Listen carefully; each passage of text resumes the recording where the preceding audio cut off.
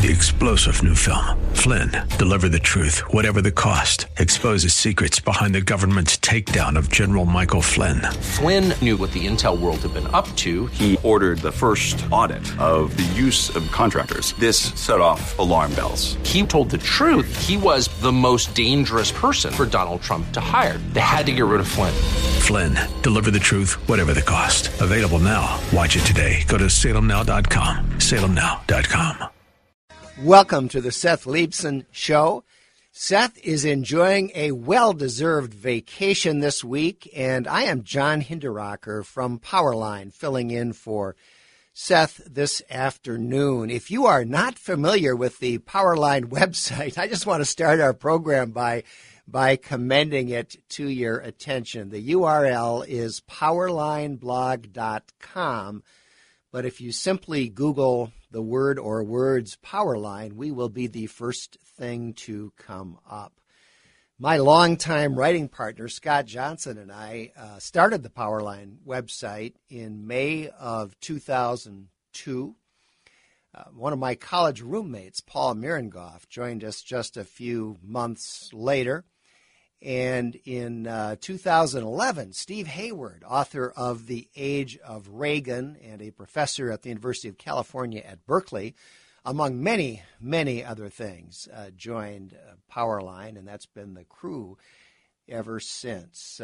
Over the years that we've had the website, we have gotten about 1.2 billion with a B, page views, and have occasionally over the years had brushes with history, as in the 2004 presidential campaign. So I commend Powerline to your attention, and if we have some Powerline readers in our audience this afternoon, please do feel free to give us a call.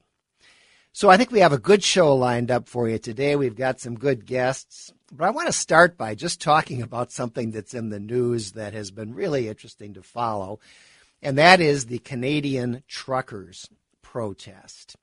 As you all know, the Canadian truckers started out, a group of them, by protesting the vaccination mandate that was in place if they wanted to cross the United States border. But the protest started with truckers who began on the West Coast and trucked in kind of a convoy all the way to Canada's capital city of Ottawa, which is where a lot of them are now. And there were amazing pictures of the highway with miles and miles of truckers, one after the other, participating in this freedom convoy, as they called it. And the protest has now occupied the capital city of Ottawa for the last 9 days or so. It has spread to other Canadian cities. There are similar protests going on in Toronto and Vancouver and Quebec. And the purpose of the protest, I think, has evolved from the earliest days when they were focused primarily on this border vaccination requirement.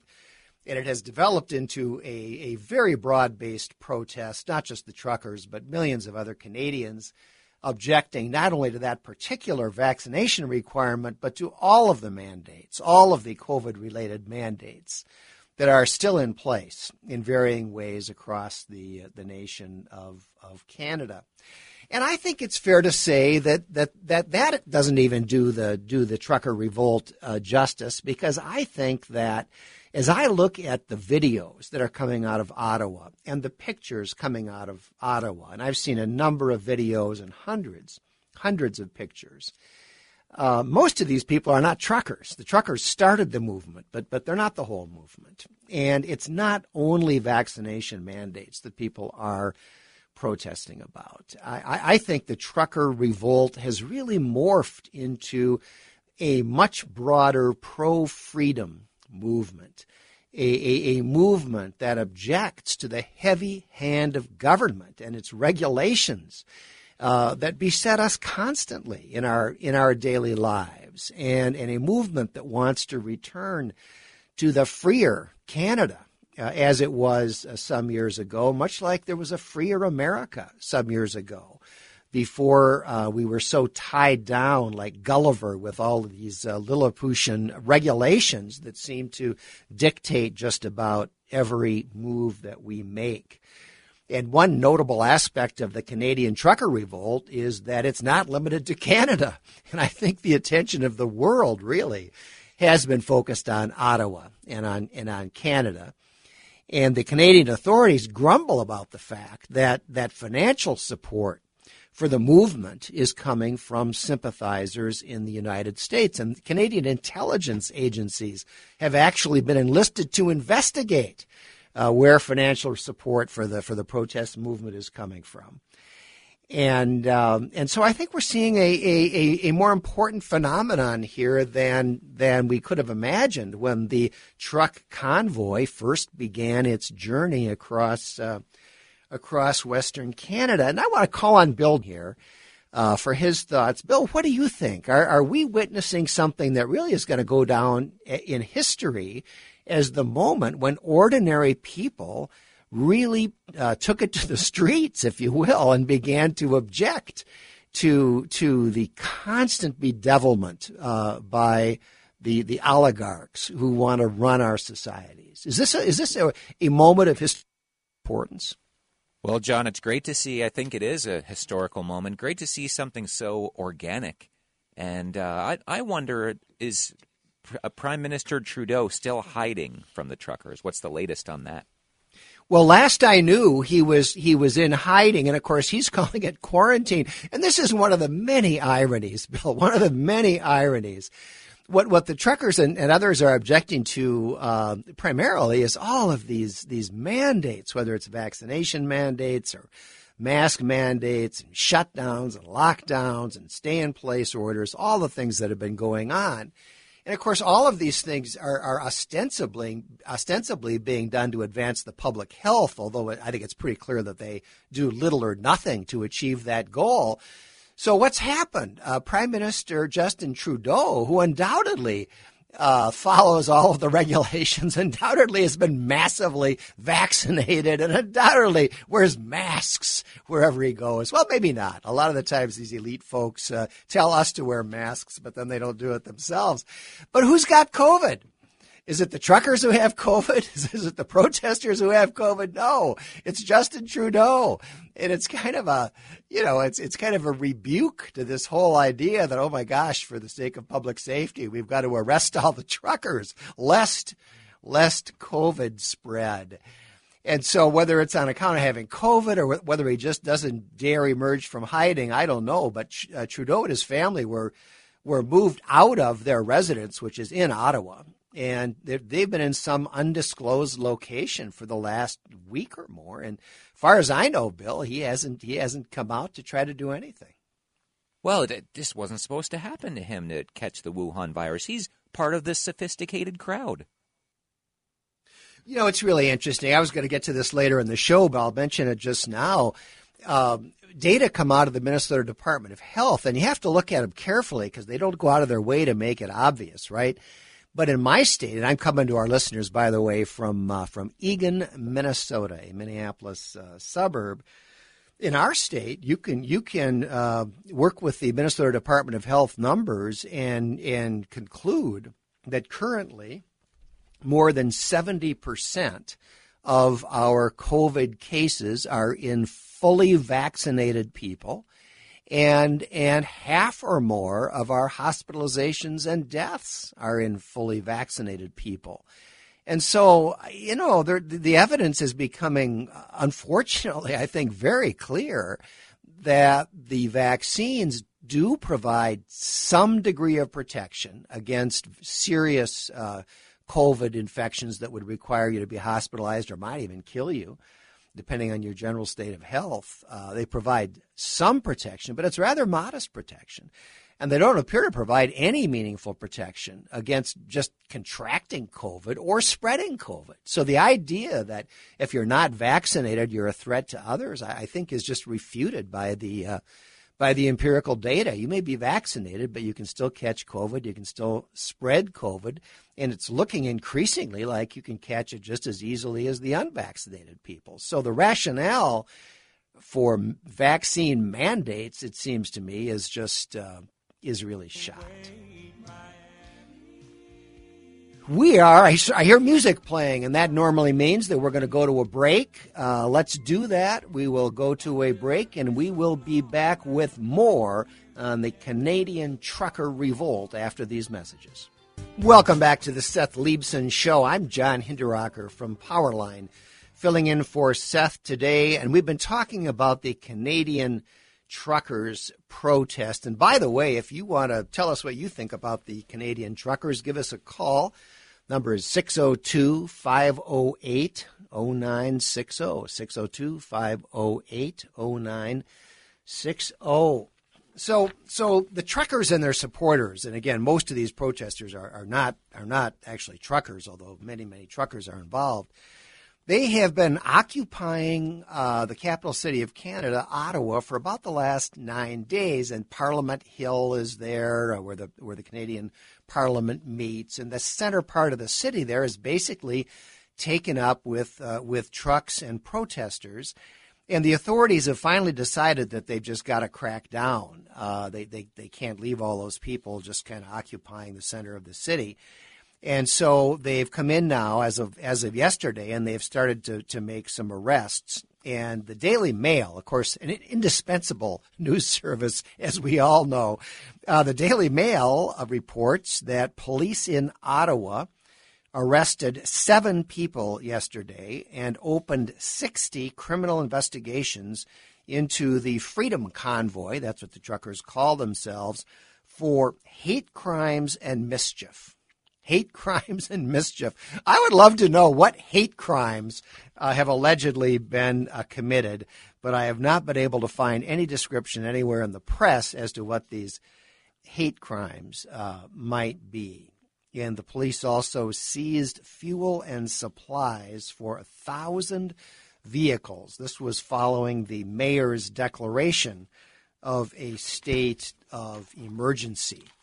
And one of the things that has been really striking to me is the way in which the left, the authorities, have consistently smeared and slandered the truckers' protest in ways that I think are completely unbelievable and implausible. So, for example, let me just read. You may have heard this already. But I think it's worth hearing again. This is Justin Trudeau, several days ago now, talking about the trucker protest. And quoting now Justin Trudeau. Over the past few days, Canadians were shocked and frankly disgusted by the behavior displayed by some people protesting in our nation's capital. I want to be very clear. We are not intimidated by those who hurl insults and abuse at small business workers and steal food from the homeless. We won't give in to those who fly racist flags. We won't cave to those who engage in vandalism or dishonor the memory of our veterans. And these insults directed at the truckers have been repeated in one liberal news source after another. And this business about stealing food from the homeless and insults directed at small business workers, I mean, it is ridiculous. Flying racist flags. One thing you'll see repeated in story after story after story, they'll say some of the truckers displayed Confederate flags and some displayed swastikas. So they're trying to smear all of these protesters as, racists with Confederate flags or fascists with swastikas. And these news sources repeat that statement over and over and over again. Now, I don't know about you, but I have seen hundreds of pictures and videos from Ottawa during the course of this protest. I have never seen a Confederate flag. I've read that one guy on the first day of the protest showed up with a Confederate flag and was told to go away.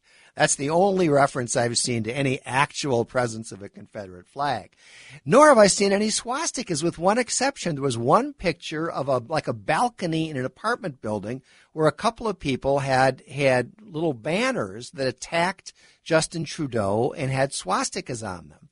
And obviously what they were saying was not, we're Nazis and this is a Nazi protest. Obviously what they're saying is that the authoritarian Justin Trudeau and his administration, it's imposing all of these mandates on the population. They're saying these are fascist measures. Now, whether you agree with that or not, and I don't agree with it, I think it overstates the case. But they're obviously not saying, "Hey, look at us, we're Nazis." That's what they're accusing. That's what they're accusing Justin Trudeau of being.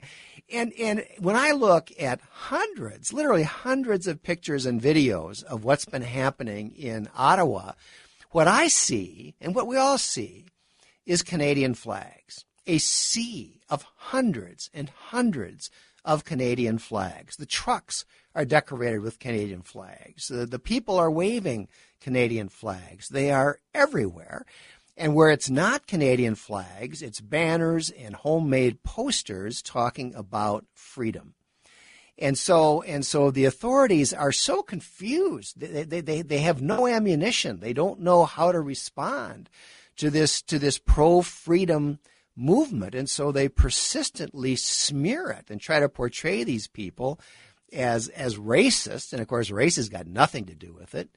And authoritarians, when in fact they're the opposite. It's the government that's the authoritarians. It's the protesters who are on the side of liberty. And so we're seeing these just frankly rather pathetic efforts over and over again to smear these protesters. They went so far, a host on the Canadian Broadcasting Company actually suggested that the truckers might be agents of Putin's Russian government because, well, I don't know. Why not, right? Why not? You may as well accuse them of being Russian stooges as anything else. And another thing that I've been seeing is a reference to these protests as an insurrection. Where does that come from? Well, obviously they're taking a leaf up there in Canada from what the liberal press has done here in the United States with the protest on January 6, 2021, being categorized as an insurrection, as if these people were armed, which they were not, and trying to pull off a coup and take over the government, which they were not. But the idea of all of these peaceful demonstrators, and by the way, we keep hearing about mostly peaceful demonstrations, right? Well, I come from Minneapolis, where there was a demonstration, a riot that went on for 5 days that was not in any respect peaceful. And nevertheless, we had the spectacle of the ABC, I think it was ABC News reporter, standing in front of a 6-story building that was burning to the ground and describing what he was seeing as a mostly peaceful demonstration. What we're seeing in Ottawa is an entirely peaceful demonstration, and the left-wing authorities really don't know what to do with it.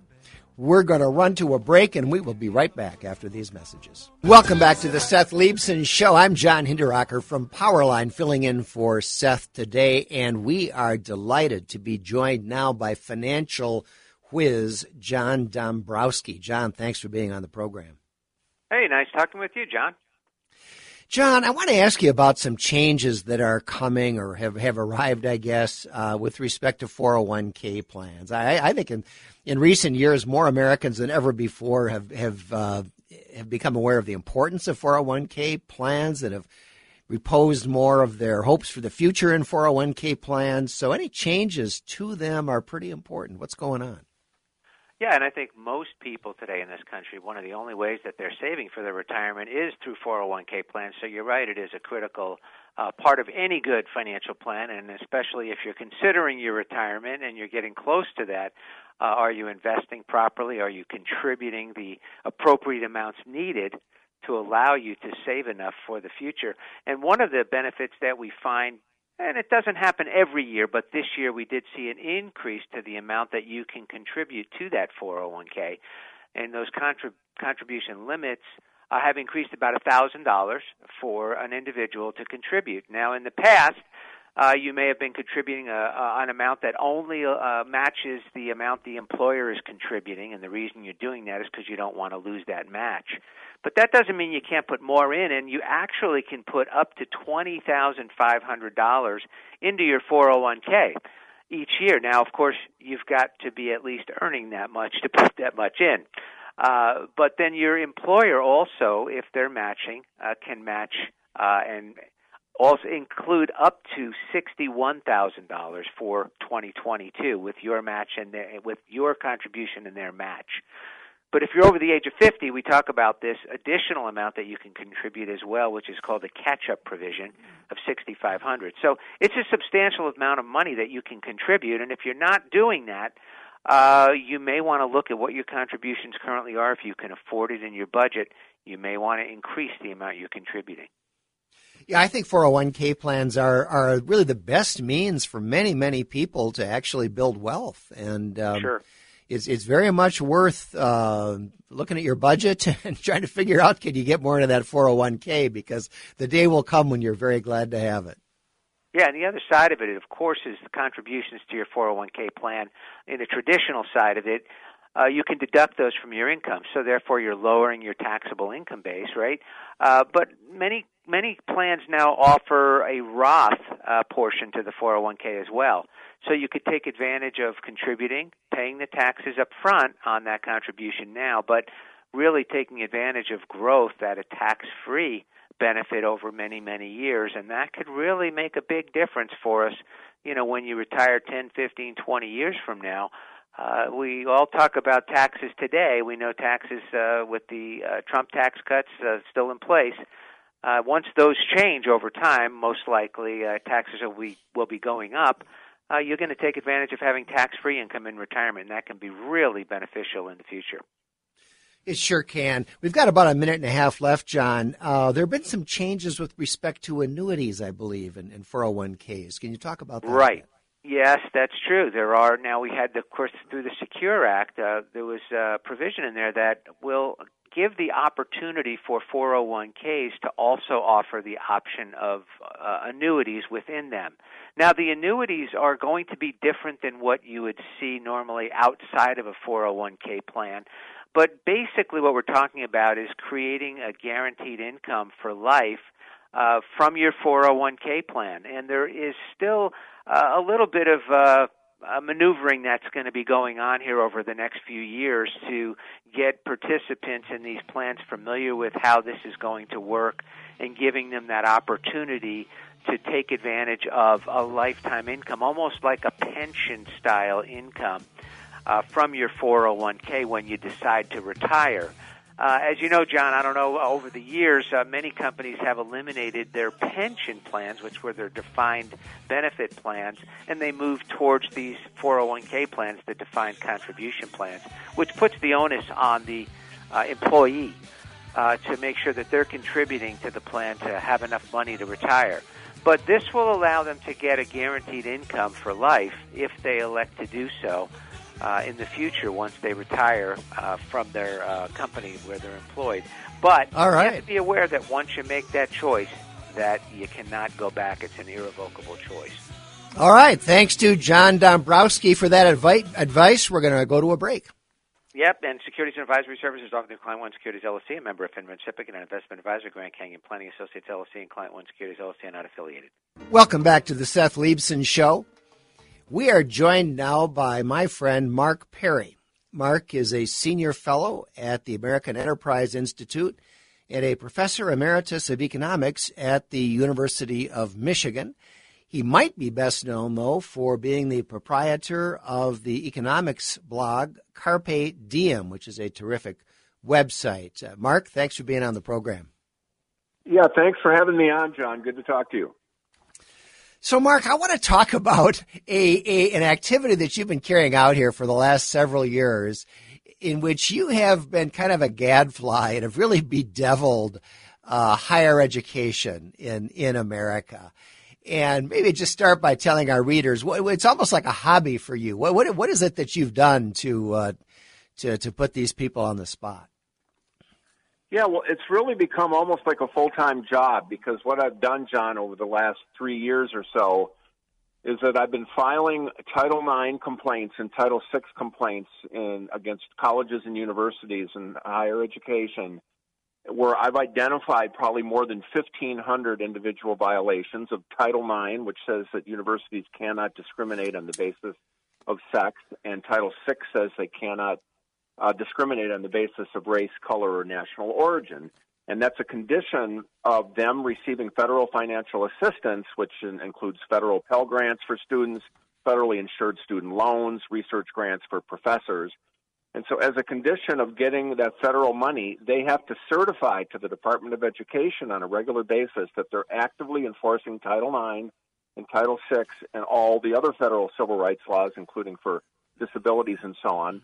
And so, but what's happened is that universities routinely violate the Title IX and Title VI, even though they're certifying on a regular basis that they're actively enforcing it. So what I've done is anybody can file a Title IX complaint or a Title VI complaint, and you don't need what's called, legal standing, because it's not a lawsuit. You're not suing for damages.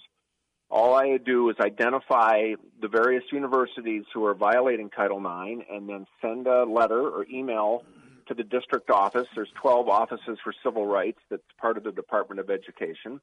And then I'll just say the University of Minnesota or Arizona State University receives federal funds.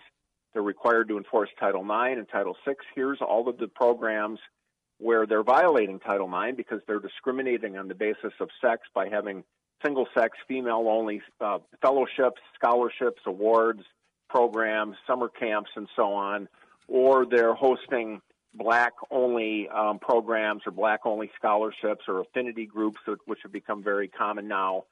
And then I'll just say, here's the information. Please investigate the university. Because there's this really systemic sexism and racism throughout all of higher education. It's gone unchecked because no one has ever challenged these violations. So I've taken it on. I'm a higher education watchdog, I guess, or a civil rights advocate. And so over the last 3 years or so, I've filed 406 Title IX and Title VI complaints against universities and colleges for more than 1,500 violations. And based on those complaints, the Office for Civil Rights has opened more than 200 federal civil rights investigations of universities and colleges which are not enforcing Title IX. They're in violation of Title IX or Title VI. And based on those investigations, the Office for Civil Rights has ruled or resolved over 100 cases, almost all in my favor, because Title IX is a very clear law. It says you can't discriminate on the basis of sex. The violations are very clear violations. They have a single-sex, female-only or girl-only program. So it's a pretty clear-cut law, and the violations are pretty clear.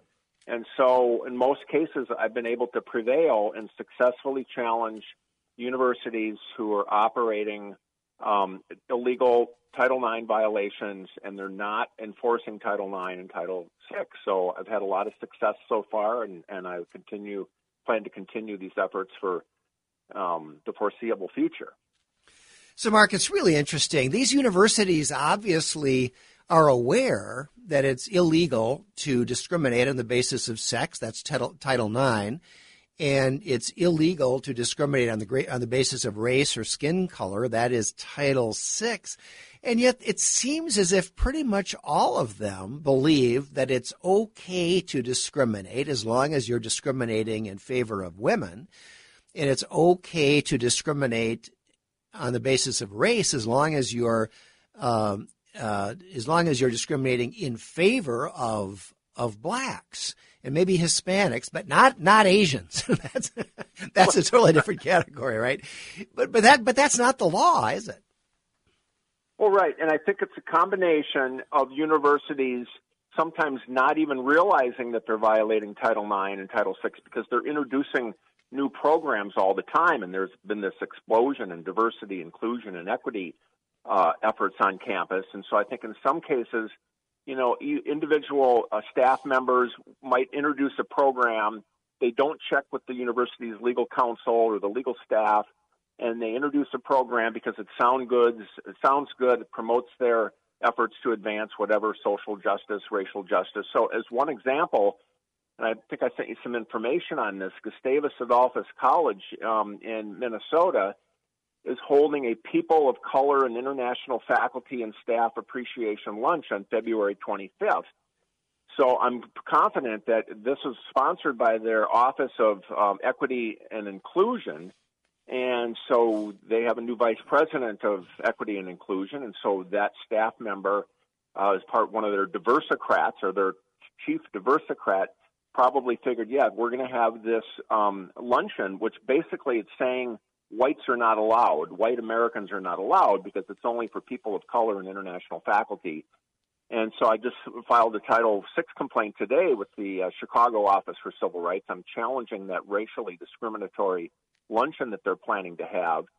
And so I'm confident that some of the times the administrators come up with these brilliant ideas to have affinity groups or to have, female-only programs, and they don't clear it with general counsel. And sometimes that happened 20 or 25 years ago. I've successfully challenged some female-only programs, like let's say a female faculty award that may have been in place for 20, 30 years or more, and they've been violating Title IX for a generation, and they've gotten away with it because no one's ever challenged it. And then other universities or the same universities see those types of programs, and they think, okay, this university has a summer girls STEM camp. We're going to have a summer girls STEM camp, because they see it, because it's pervasive and it's systemic. So I think it's a combination of them either thinking that they're above the law and they don't have to follow the law if they're discriminating in favor of the preferred group, or they're unaware of the law. So either they are ignorant of the law or they think they're above the law. But in either case, I think it's a very sad indictment on higher education today.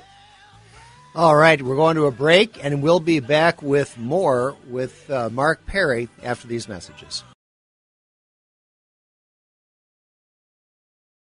We are back on the Seth Leibson Show, talking with economist Mark Perry, who has filed more than 400 complaints against American colleges and universities alleging sex discrimination and race discrimination in violation of Title IX and Title VI, respectively. And before the break, Mark, you mentioned a college in Minnesota that had a luncheon, a Students of Color Appreciation luncheon, to which, only students and staff who are of color would be invited. And there's a certain lack of sensitivity or a blind spot here, isn't there, Mark? I mean, this college, or any college, it would never occur to them to have a white students appreciation lunch, right? I mean, if somebody in the administration said, hey, I've got an idea, let's hold an appreciation lunch for our white students and faculty, the other person would get stoned, right? And what is it about these people that makes it so hard for them to understand that don't discriminate means don't discriminate? Yeah, that's why I mentioned, Title IX is a very clear law that says no person on the basis of sex shall face discrimination. Title VI, no person on the basis of race, color, or national origin shall face discrimination or be excluded or be denied benefits. So here it's actually the People of Color and International Faculty and Staff Appreciation Lunch, sponsored by the Office of Equity and Inclusion. And as I pointed out in my complaint, it's sponsored by the Office of Equity and Inclusion, but this is very inequitable, and it's excluding white Americans.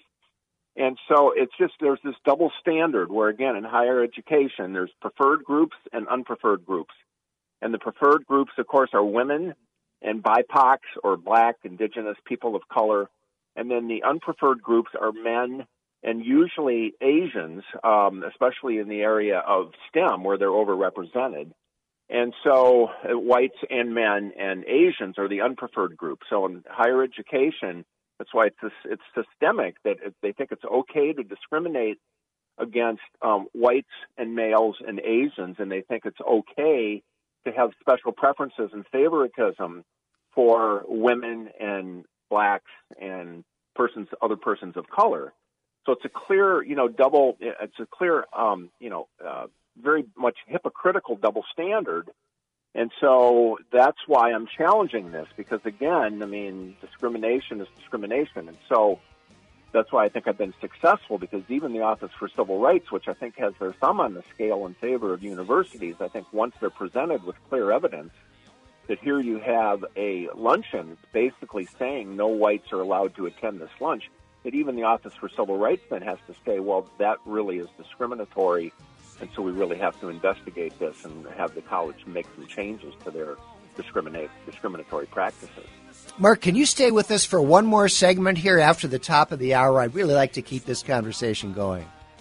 Absolutely. Thanks, John. Sure. All right, we will be back with more after this. 3-star General Michael J. Flynn, head of the Pentagon Intelligence Agency, knew all the government's dirty secrets. He was one of the most respected generals in the military. Flynn knew what the intel world had been up to. He understood its funding. He ordered the first audit of the use of contractors. This set off alarm bells.